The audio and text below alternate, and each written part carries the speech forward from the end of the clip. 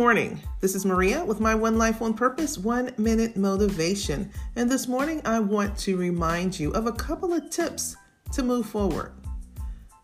I know that in life there are decisions that we have made that may not have been the best decisions. There are situations we've been in where we feel like we could have handled them differently. All of those things are lessons. They're lessons. We take the lesson, we learn the lesson, and we move forward.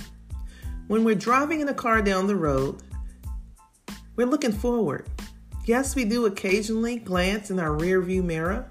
We look back before we change lanes because we need to be aware of what's behind us too occasionally. But we don't spend most of our time looking backwards. We spend the majority of our time looking forward. Looking forward, being alert, making plans, taking previously learned experiences so that when we face the challenge again, we're facing it with knowledge and insight. So yes, it's important to occasionally glance in your rearview mirror, but for the most part, you are always looking forward. This is Maria with my One Life, One Purpose, 1 Minute Motivation. Be great today.